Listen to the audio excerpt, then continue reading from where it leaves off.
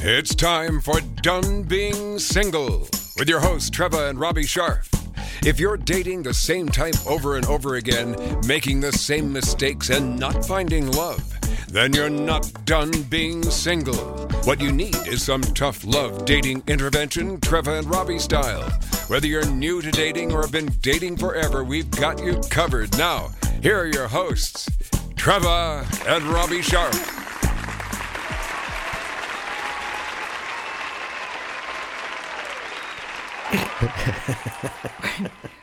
Welcome to Done Being... Yes, welcome to Done Being Single. Welcome to Done Being Burned Out and Bitter. Are you done being burned out and bitter? No. Just starting. Depends on what topic. On which topic. You know which topic. Yeah, that's another episode. No, we're going to talk about... I don't even know if this is a thing. Oh, it's a thing. Dating, over-dating, and this is one of the questions we are going to address, but we're going to talk about being burned out and what happens when you start burning out and how that can lead to becoming bitter. Not just in dating, but it can happen anywhere in your life, with your friends, with your family. We're going to address how to see the signs, how to manage your feelings of burnout and bitterness, how to get rid of them. And are you saying that being burnt out and bitter is not an attractive quality? I'm kind of saying that. Yeah. And you know what? Come on. At any age, we've all experienced it. But I think that it is a little specific to your 40s and getting into your 40s and 50s, especially if you have been single for a while and maybe things aren't going your way. Maybe you've, experienced multiple repeated disappointments. I mean, it happens. You get to a certain point in your life, a certain age, and shit's not going the way you want it to. How do you stop yourself from becoming just a bitter old bitch? Yeah. How do you? That is the real age-old question here. And it's not just for women. No. Because men burn out. Oh, we know burnout men. We know burnout women. Burnout couples. Yes, and it happens in marriages too. Not ours, of course. Oh, he's trying to find the appropriate sound effect for that.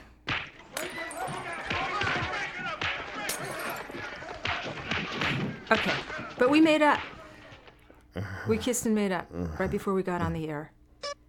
So, anyway, this is an important subject because I have been on the receiving end. I have been a perpetrator and I have been a victim of it. And I don't like it. I know it too well. It sucks. Okay. And you know what I'm talking about.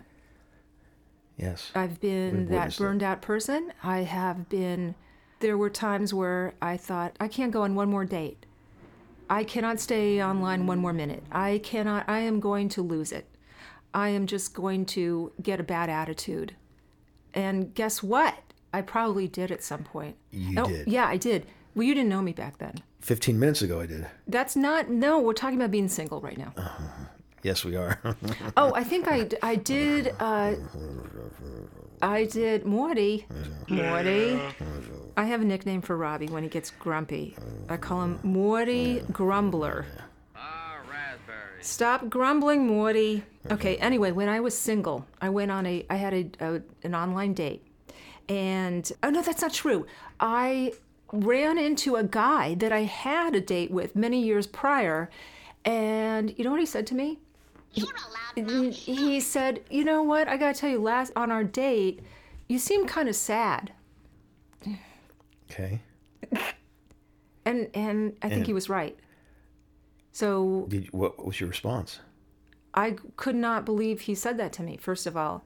And then I thought about it, and yeah, I was probably, single and miserable. And he wasn't helping. Well, he was single and miserable too, but... He acknowledged it, though, which is something that you got to give him credit for. Well, it sort of, I was taken aback a little bit because I thought, oh my God. And I was still single at that time too. So it was sort of an attitude, moment check. Because we hear about experiences of women that are going out with a guy that may have just been broken up with. And so the guy that they're actually out with doesn't understand why this woman is not quite all there. And guys are very perceptive about that. They are going to pick up on if a woman is not in their presence. Well, it made me think for a second. I took a moment and I reflected and I thought, geez, he's right. I was sad, and I got to be careful because you can't your hold attitude, it against that new person. No, but whoever says that to you, whoever gives you the truth, I would hope that people are honest with me, but a lot of times people aren't, and that's what a good friend is for. I think, at times you got to sit your good friend down and say, you need an attitude adjustment. This being in the game, you're in the game, you've been in the game too long. Maybe you need to take a break. Maybe you need to go just be by with yourself for a while and forget the whole dating thing. Correct? And I would say that to a guy. I've said that to my guy friends before because they're just as burned out and bitter. Mm-hmm. Correct? We know who, just pick one. Okay. Okay? So today, we're going to go into it. Okay. We are going to go into it, deeper dive, and we're going to speak to men and women about burning out, being aware, on the lookout for the signs, managing it, and how to get through it and find your enthusiasm again and your positivity and your optimism. It's possible. It's just like how Stella got her groove back. You're going to get your groove back after this next message. No, you're going to get your groove back after this episode. Good. Including you. Including you. Okay, over there. Who? Podcast co-host. Not me. Yes. Right. Yeah.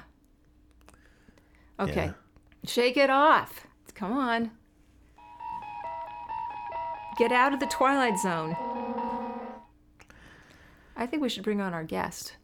Go ahead. I'm going to introduce her right now because I cannot wait. Dr. Karin Anderson Abrell is a psychologist, author, speaker, podcast host, and musician, and a very good friend of mine, and one of the most capable, smart, brilliant women I know. I just added that. Her book, Single is the New Black. Don't wear white till it's... Oh, she's also a returning champ. She's been on the show many times, and we love her here. She's a favorite at Done Being Single. Her book, Single is the New Black. Don't wear white till it's right, is a word of empowerment to singles, encouraging them to stay strong amidst single shaming, live life on their own terms, and never, ever settle for anything less than an extraordinary relationship. A former professor, Karin now hosts Love and Life, a podcast providing lively and informative discussions grounded in psych research to help us thrive in all realms of love and life.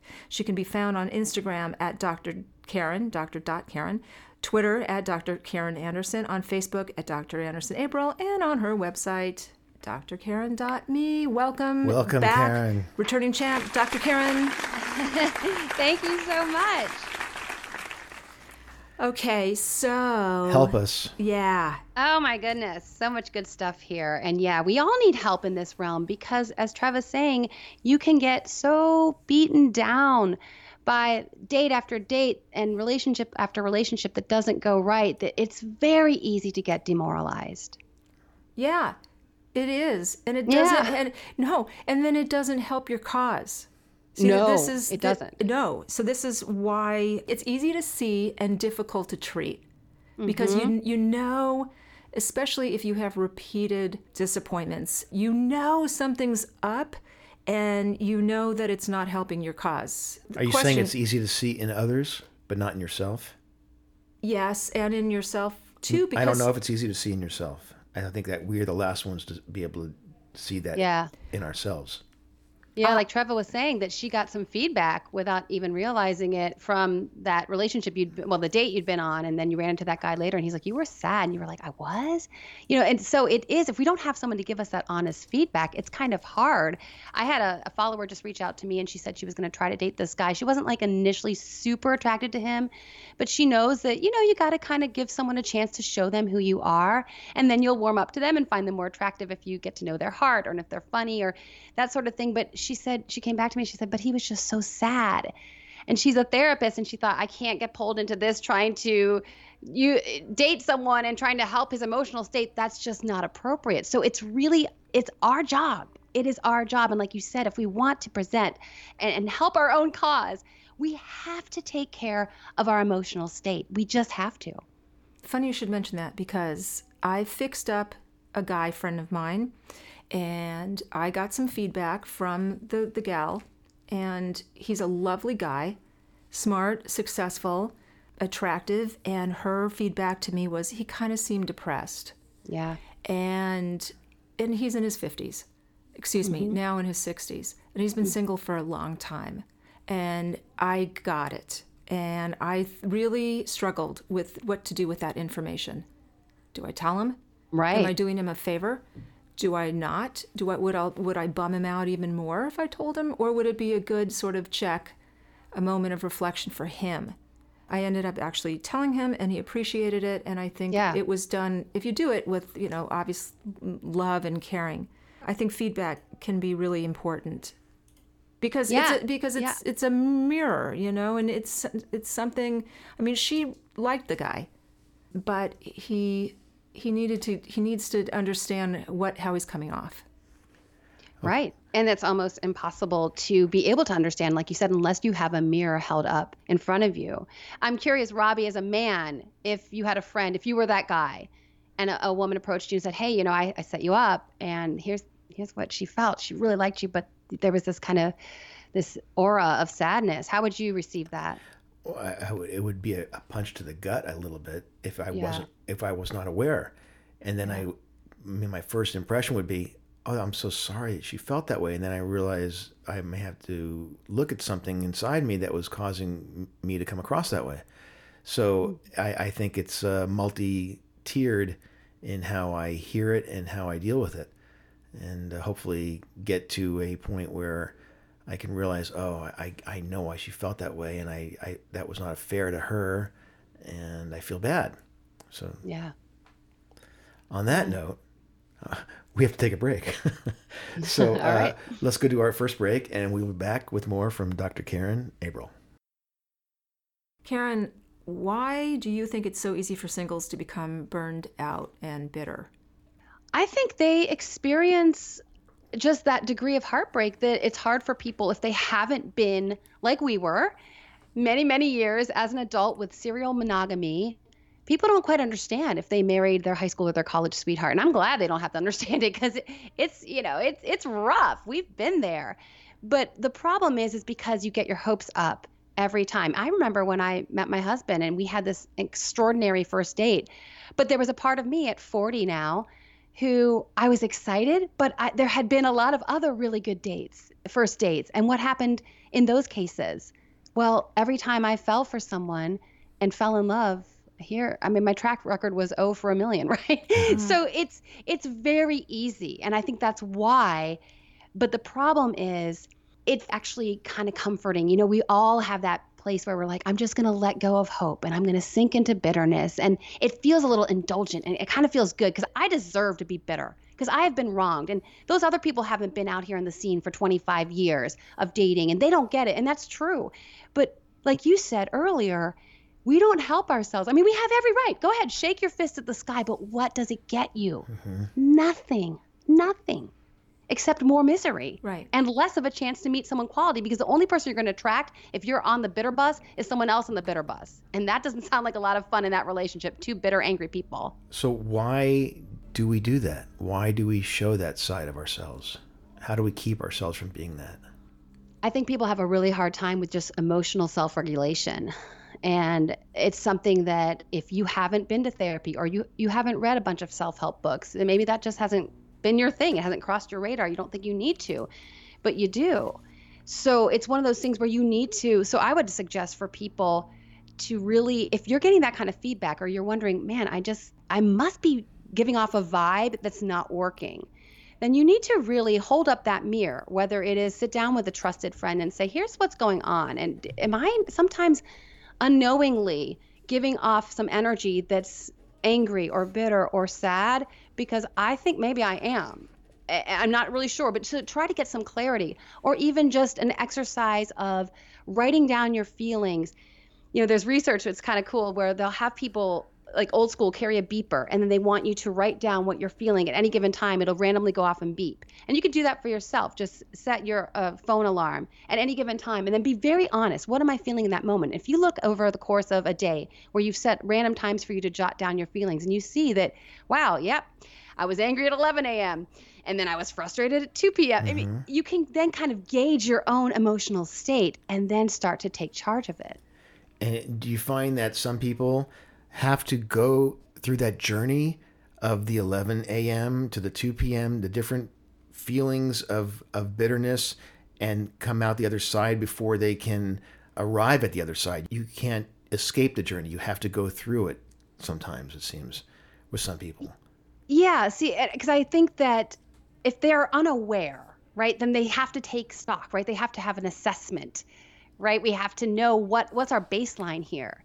And so if they're sensing that, gosh, I must be giving off something, some kind of energy, some kind of vibe, then let me take stock and get that clear assessment of what I'm feeling, because we know we can be pretty good at hiding it. But if we're angry or bitter for the majority of our day, it's going to sneak out. We're not going to be able to hide that from everyone, always. Right. And I think that it must take some type of forethought to be able to envision that journey and say, how great would it be if I don't have to actually go on that journey and realize what the end result is now at the beginning.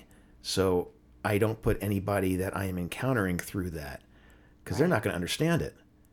Yeah, and it's not their job to understand it. You know, even your best friends, it's not their job. You know, our best friends do a nice job of picking us up and dusting us off when we're feeling down, but it's not their job. It's not their responsibility. Our emotional, and it's not going to be your future spouse's responsibility either. And that's a mistake many singles make. I'll be happy when I have my person. I'll be happy when I have the life that I keep envisioning.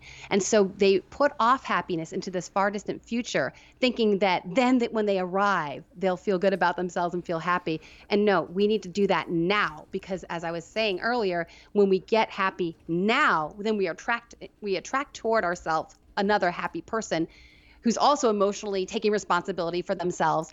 And then you can walk hand in hand without either of you expecting the other to lift you up. Such great advice. That should be written in stone, what you just said. I mean, it's so true. I read that there's no such thing as happy couples, just people that are happy and that make a couple. Is that right? Did I get that wrong? Probably did. I love you get what I'm saying. I don't know. Yeah, I know what you're saying. I don't know that quote, but I love it. Yeah, it's true, but it's hard when you've been out there for a really long time, and especially you get to a certain age. Is it possible to, how do I say this, be in the game too long? And how do you know when it's time to take yourself out of the game?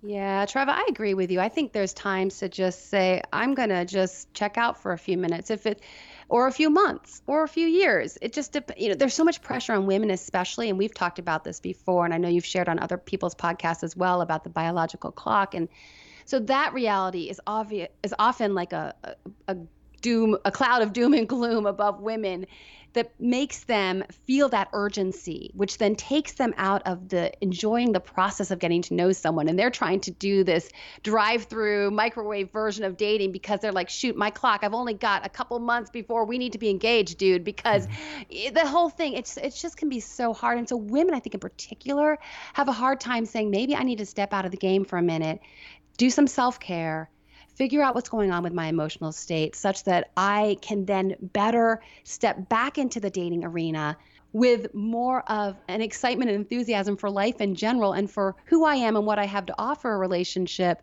as opposed to this needy, like, I need to hurry up and get this guy because my agenda, my schedule, my timeline, it's not happening. Yes, when there's a clock ticking, it makes things much more urgent and not productive, which I know. But, also, I think just women in midlife also have a certain urgency. No one wants to get old, alone. A lot of women in their 50s plus are coming out of marriages and don't know how to be alone. And, there's that whole situation. I am wondering, so let's just say you take yourself off the market for a little bit and you take a break. How do you deal with FOMO? FOMO? FOMO.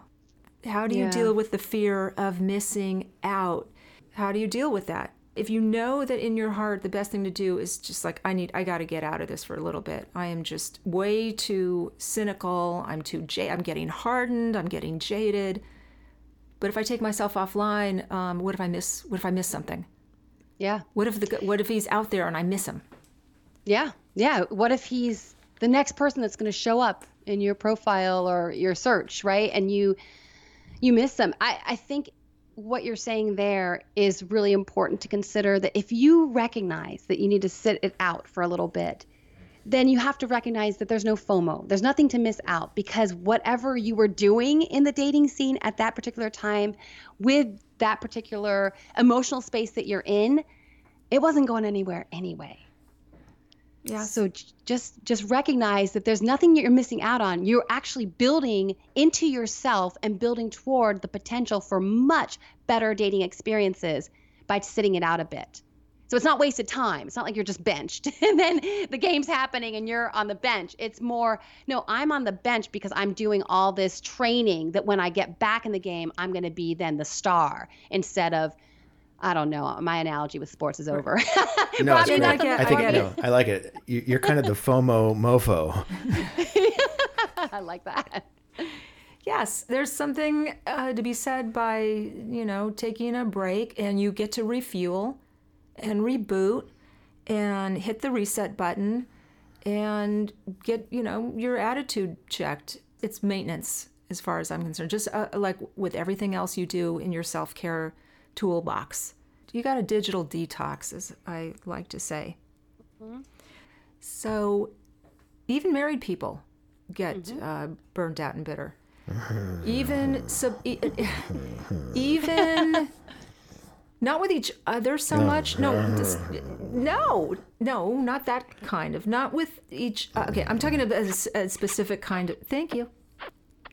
A specific kind of bitterness in their relationships, marriage or not, just in a relationship where they feel like, I'm in this relationship, I got what I need, on paper, looks like I have it all, but you're still unhappy and you have to fight that bitterness. That's what we're going to talk about after the break. That's right. Right after the break. Right. Okay. We're going to come right back. My question to Karin was, bitterness can affect anybody, even if you're a couple. I mean, single people, I totally get. I was that person. And it can happen if you just have repeated, like I said, disappointments and heartbreaks. And yes, it beats you down. But sometimes, what if you're a couple? What if you have the boyfriend or the husband and you're still like, how do you deal with that? Yeah, it just goes back to, even in that marriage or in that relationship, you still are in charge of your emotional state. And I think some people get bitter. And honestly, Trevor, when you were on my podcast, we talked about this a little bit, because I do believe that if you have been single in adulthood for a period of time, you've recognized that you need to manage your own emotional state. It's not your partner's responsibility. But I think people sometimes, maybe if they get married young, and I don't want to say that because it's not fair to make a blanket statement, but the idea is that sometimes if you've had that person around for so long, it's easy to start taking them for granted and start to look at them and go, well, I'm not happy about this, and it's because you didn't do this. And all of that, again, it feels kind of nice to be self-righteously angry and this indignation that you feel. But you need to look at yourself and go, what is this getting me? Now I have bitterness in my marriage. And especially for people who've waited a long time to get married, and this was the marriage that I dreamed of for so long, no one can take the bitterness out of your marriage but you. Now, your partner is doing their part as well, but if you identify that you're the one who's bringing that nastiness to the marriage, for what? Mm-hmm. Well, if you need to get something off your chest, get it off your chest, have that knockdown, drag out, and then move on. Listen, how many days on this planet do we have? We don't even know. I personally I don't have bad days anymore. Now, when I was younger in my 20s, I would have bouts of sadness and frustration because I was single and all these breakups and I was brokenhearted, blah, blah, blah. But now I just go, I'm old enough to go, I don't know how many days I have left in this life, and I don't want to waste an entire day being bitter. Now, I'll have my moments where I'll get angry and blow off steam and stomp around. But then I go, okay, let's be done with that temper tantrum, because I really don't want to waste another 5 hours that I have of this particular day being angry. And it's really about intentional taking responsibility. You know, my podcast, it's take charge of your thoughts, take charge of your life. That's my theme of my podcast. And it's really about getting in your own head and dismantling any of that negativity that you need to dismantle so that you can then, because the thoughts are behind the feelings, right? So if I can get my thoughts right, my feelings will follow. It's interesting that when you talk about couples and somebody being bitter in a couple, it can make the whole relationship very sour, actually. Yeah. And it's so important that your partner is able to kind of correct that if that partner can. But if that partner cannot, then it's important to also go to the next level and get some professional help, I would think. Yeah. It is Absolutely. intentional. I just wrote down intentional. That's the operative word, because it is. Everything you do is intentional, and it is incumbent upon you to, I'm going to use another word, mindful, Yep. to be able to step outside of yourself and look and observe your attitude, your behavior, your thoughts, your actions. It's not easy, but especially if you're single, because there's so much room to come home. And I'm leading into the next question. Sorry, this is a compound question, which Robbie hates, but how many times did we as single people come home after another bad date? Right. It makes you brittle, and you have to watch that. I believe you said something earlier about being hopeful, keeping your hopes in check, keeping your expectations in check is super important, because if you don't, that will set you up for disappointment. But there's something to be said for being a little bit cynical. Oh, yeah. Just a little bit. And the flip side of that is keeping your sense of humor. So, yeah. Is there a question in there? No, I'm sort of pontificating, but I'm eventually, you know what, Karen's with me. I am. Karen 100%. we're on the same page here. She knows what I'm saying. So, no, yay. So, yeah, so you come home after another bad online date, and your mind, there you go. You're just going to the dark side. And how do you stop yourself from doing that? Oh my God, that was a long-winded way to get around to this, but okay, go ahead. Treva, I remember at one point, and I'm not sure, probably my late 30s, I remember feeling exactly that. I would go to dates, and again, I wonder if someone had held up a mirror for me at that time, what they would have shown me, what I would have seen, because I felt like I was still happy and hopeful and positive, and that I believed that anything could happen on this first date without being over the top with expectations that were unrealistic. But I wonder, because I remember thinking, I don't know how much left I've got in me to keep going and keeping my hopes up about this potential. This is my 90th first date of this year, and they've all turned out just any variation of bad. And I wonder, I think I was still positive, but maybe not. Maybe I was starting to protect myself, because that's the other facet, is that the cynicism isn't just bitterness because I'm angry, shaking my fist at the sky. It also ends up being a self-protective measure. If I don't get my hopes up, if I stay a little bit cynical and jaded, it'll keep me from hurting my heart. But as you mentioned earlier, it's not serving you at all, actually. That cynicism actually ends up being an impediment to what you want. But I do think, so for me, I remember at that time, I don't know how I came across this, but maybe I read it somewhere. It only takes one to be the one. Because you almost have this feeling when you're dating and dating and dating, it's just almost this cumulative effect of, I've been out there and there's so many guys and none of them are fitting. And then I remember thinking, but it's only going to take that one. Right. I don't need to be the right fit for all these other guys, even though it's disappointing and I'm analyzing it and why didn't it work out, la, la, la.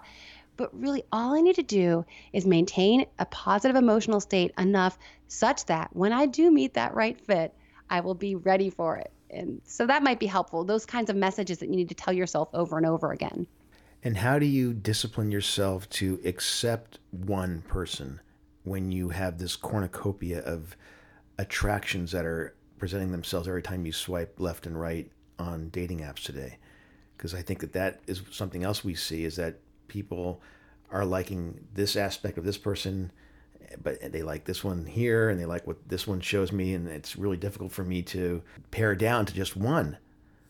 Yeah, I think it's hard for sure for people to just even get the kind of, like you said, discipline or focus to give someone a chance. The day of, we give each other 4, 5, 6 dates before we bounce over to the next. That's over. People go on a date and they might be like, oh, it was pretty good, but I'll go home and see if I find someone who's a little bit cuter, a little bit funnier, a little bit smarter. And so what you need to do, again, the word you used was perfect. It's a discipline. It's like anything. I mean, Trev, I know you do fitness stuff, and any of this stuff we're talking about, like you mentioned earlier, it's intentional, and it takes discipline, and it takes that ownership. And when you take ownership of your body by going to the gym and staying with your regimen that you're committed to, it's the same thing with your thought processes, or the same thing with saying, okay, no, I got to give this person a chance. We can't be bouncing all over the place like dating ADD. I mean, we can't do that, right? We need to be disciplined enough to say, if this is something that's important to me and I value it, then I need to go through an appropriate process of vetting someone to see if we're a fit, without just bouncing around so much that no one has a chance to really present who they are to me. For some reason, the word lazy just came to mind because you just said fitness, so I'm going to lazy. She's looking at me when she says this. I do think that having a bad attitude is laziness. I agree. You don't really need to have one, and it requires, strength and discipline and motivation to fight with everything you've got against it. And to me, so coming back to what you were saying about it's only, what did you say about one? It only takes one to be the one? Yeah, only takes one to be the one. So to me, when I did get bitter and I bottomed out, and it almost felt like I had to go there. But from there, I just sort of let go. And I kind of turned the bitterness and the cynicism and the fatigue into faith. And I don't mean in a religious way. I'm saying that you have to, at some point, trust and faith. You have to kind of get to there in order to offset the negative of dating, period. The negative thinking, the limited beliefs. If you have some faith and trust that, you know what, even if it takes a little while, even if I'm single for a little bit more, even if I have a bunch more bad dates, I'm going to be okay. Yep. I'm going to be fine, and I'm not going to let my circumstances dictate my happiness levels. And I'm certainly not going to let them take over to the point where I'm now actually repelling people. That was always, I see that all the time with my single friends. They can't help themselves, and what happens is it becomes a self-fulfilling prophecy where then they end up kind of driving people away. Absolutely. Absolutely. I love that you say that, laziness. I wrote that down. I hope you don't mind if I steal it. I'll give you credit, but that'd be a great post because, and I think in this day and age, we have a lot of people who feel very entitled, and there's that, sometimes that creeps in. Well, I'm entitled to this. I deserve it. Well, we all deserve love. Okay. So that's a blanket statement. Yes, we all deserve love, of course. And if we don't take control of what we can, like you said, we can't control every circumstance, but we can control how we respond emotionally to that circumstance. Even things like, I stopped saying years ago, because this comes from cognitive therapy, all of this kind of mindset stuff is all grounded in psych research and cognitive therapy. And I stopped saying years ago, he made me mad or she made me mad. No, I allowed myself to become angry. Yes. And people don't like that because they prefer to be the victim often, and they prefer to play the blame game. I personally don't. I would rather own as much of my emotional response as possible and as much of my circumstances as possible, because if I blame you, I can't control it because you're going to do what you're going to do. But if I blame me, there's ownership there and there's control there. I love that. That's so applicable for everything in life. Every little thing. I think you have a secret camera into our marriage here with me and Robbie, because Robbie talks about that all the time. He says, I don't know, what do you always say to me about letting things go and choosing? I mean, you do have ultimate control over your thoughts. Right. Don't stress over things you have no control over. It makes no sense. You're wasting valuable time, good brain cells, all of that, when you have no control over the outcome of that anyway. Look at what you do have control over and try to maintain control of that. Hard to do, but... Okay, we have to take a break. We'll be right back with more from Dr. Karin Anderson Abrell. I am curious, Karin. This is a personal question for you, and for me too, because you and I have something in common. We are later first-time wives. We spent a lot of time in the dating world, in the trenches. Yes. I cannot lie. I was miserable at times. And I tried really hard not to be, and I tried to fight against it, and I was successful a lot of the time because looking back, someone actually told me someone was really honest with me yesterday and said, you were kind of miserable when you were single. And I thought, oh my God, I can't believe, because I like to think that I'm better than that. How did you, being single for as long as you were, how did you do in those moments where you'd come home from a bad date or you had another breakup? I mean, how did you stop yourself from spiraling? Yeah, I definitely had my bouts. There's no question. And you know my story that at 34, 2 months before I was supposed to get married for the first time, I called off a wedding because I realized that I was in that engagement and prepared to marry a man who I cared about deeply, but was not passionately in love with. And I was almost about ready to do it. I was 2 months away and didn't because I finally came to my senses. But the pressure to be at a certain stage and to just be so fatigued and tired of the dating scene. Let me just marry this guy. He's good enough. He's a really great guy. So that pressure is profound, and it absolutely can affect our emotional state. And you mentioned earlier faith, and I had that moment where I had to, basically, when I called off my wedding, I did that literal, not figuratively here, literally looked at myself in the mirror and said, Karin, this may be the only guy who ever proposed to you. This may be your only chance to be a wife and a mother. This may be it.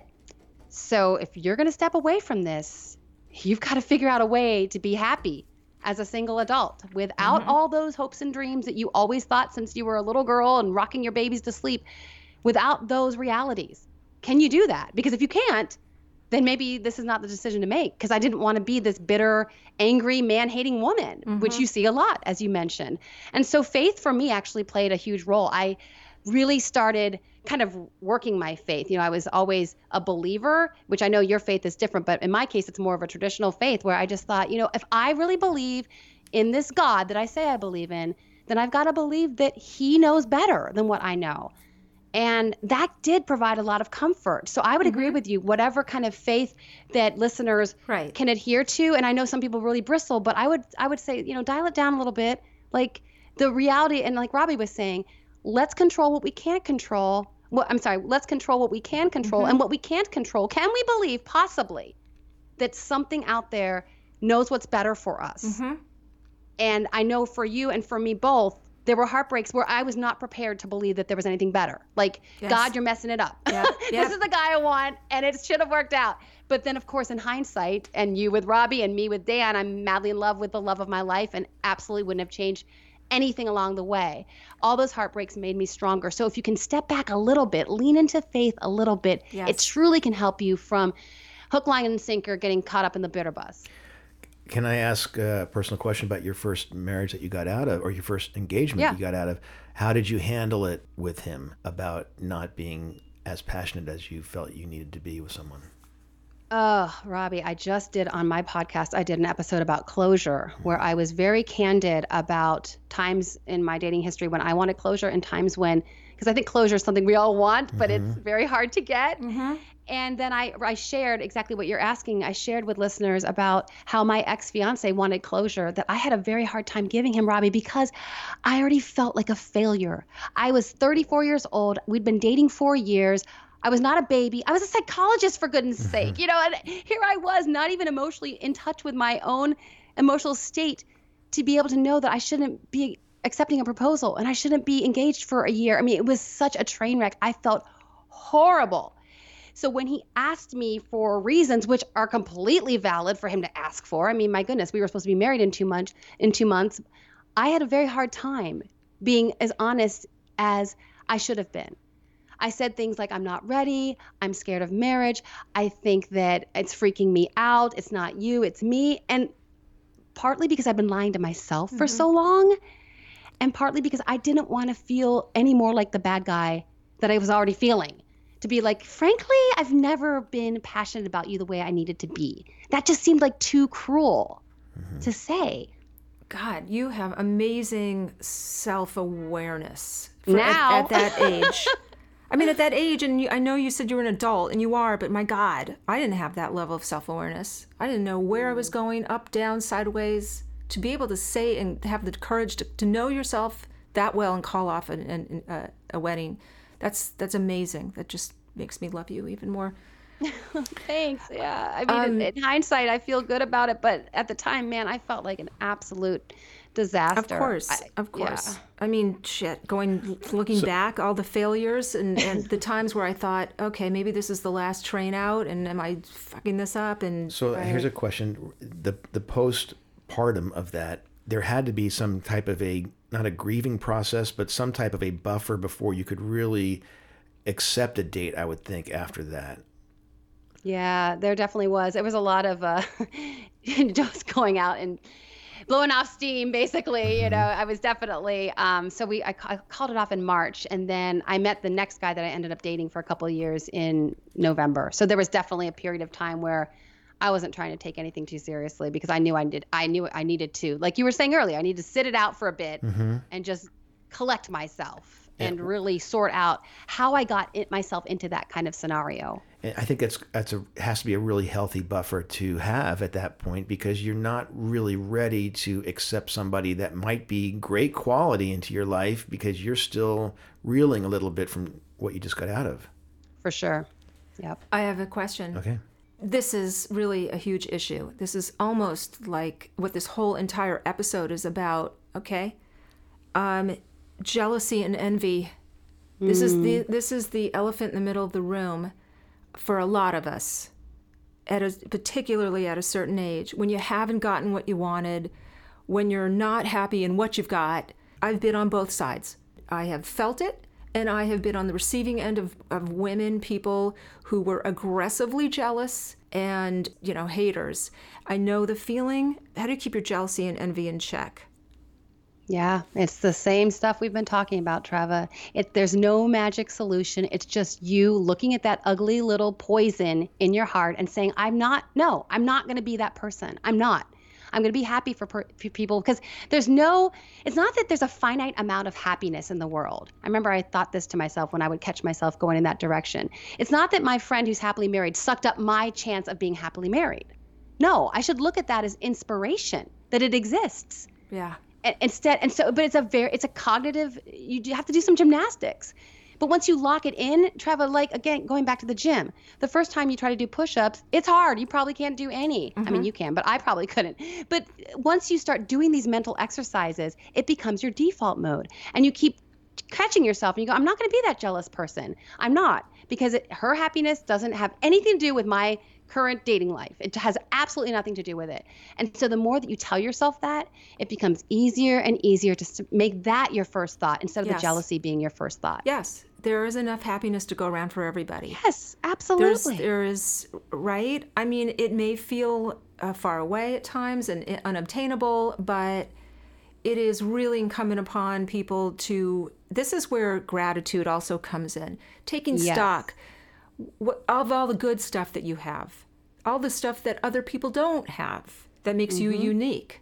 That'll save you from, I think, becoming envious of other people's lives. And by the way, come on, we all know the grass is not always greener. It is not what you think. It's not social media all the time. It's not, so keep that in mind. We're all dealing with our shit. Even the women that look so perfect and happy and, joy, no. We don't know, or we don't know. But yes, it's a choice, and it's ultimately aspirational.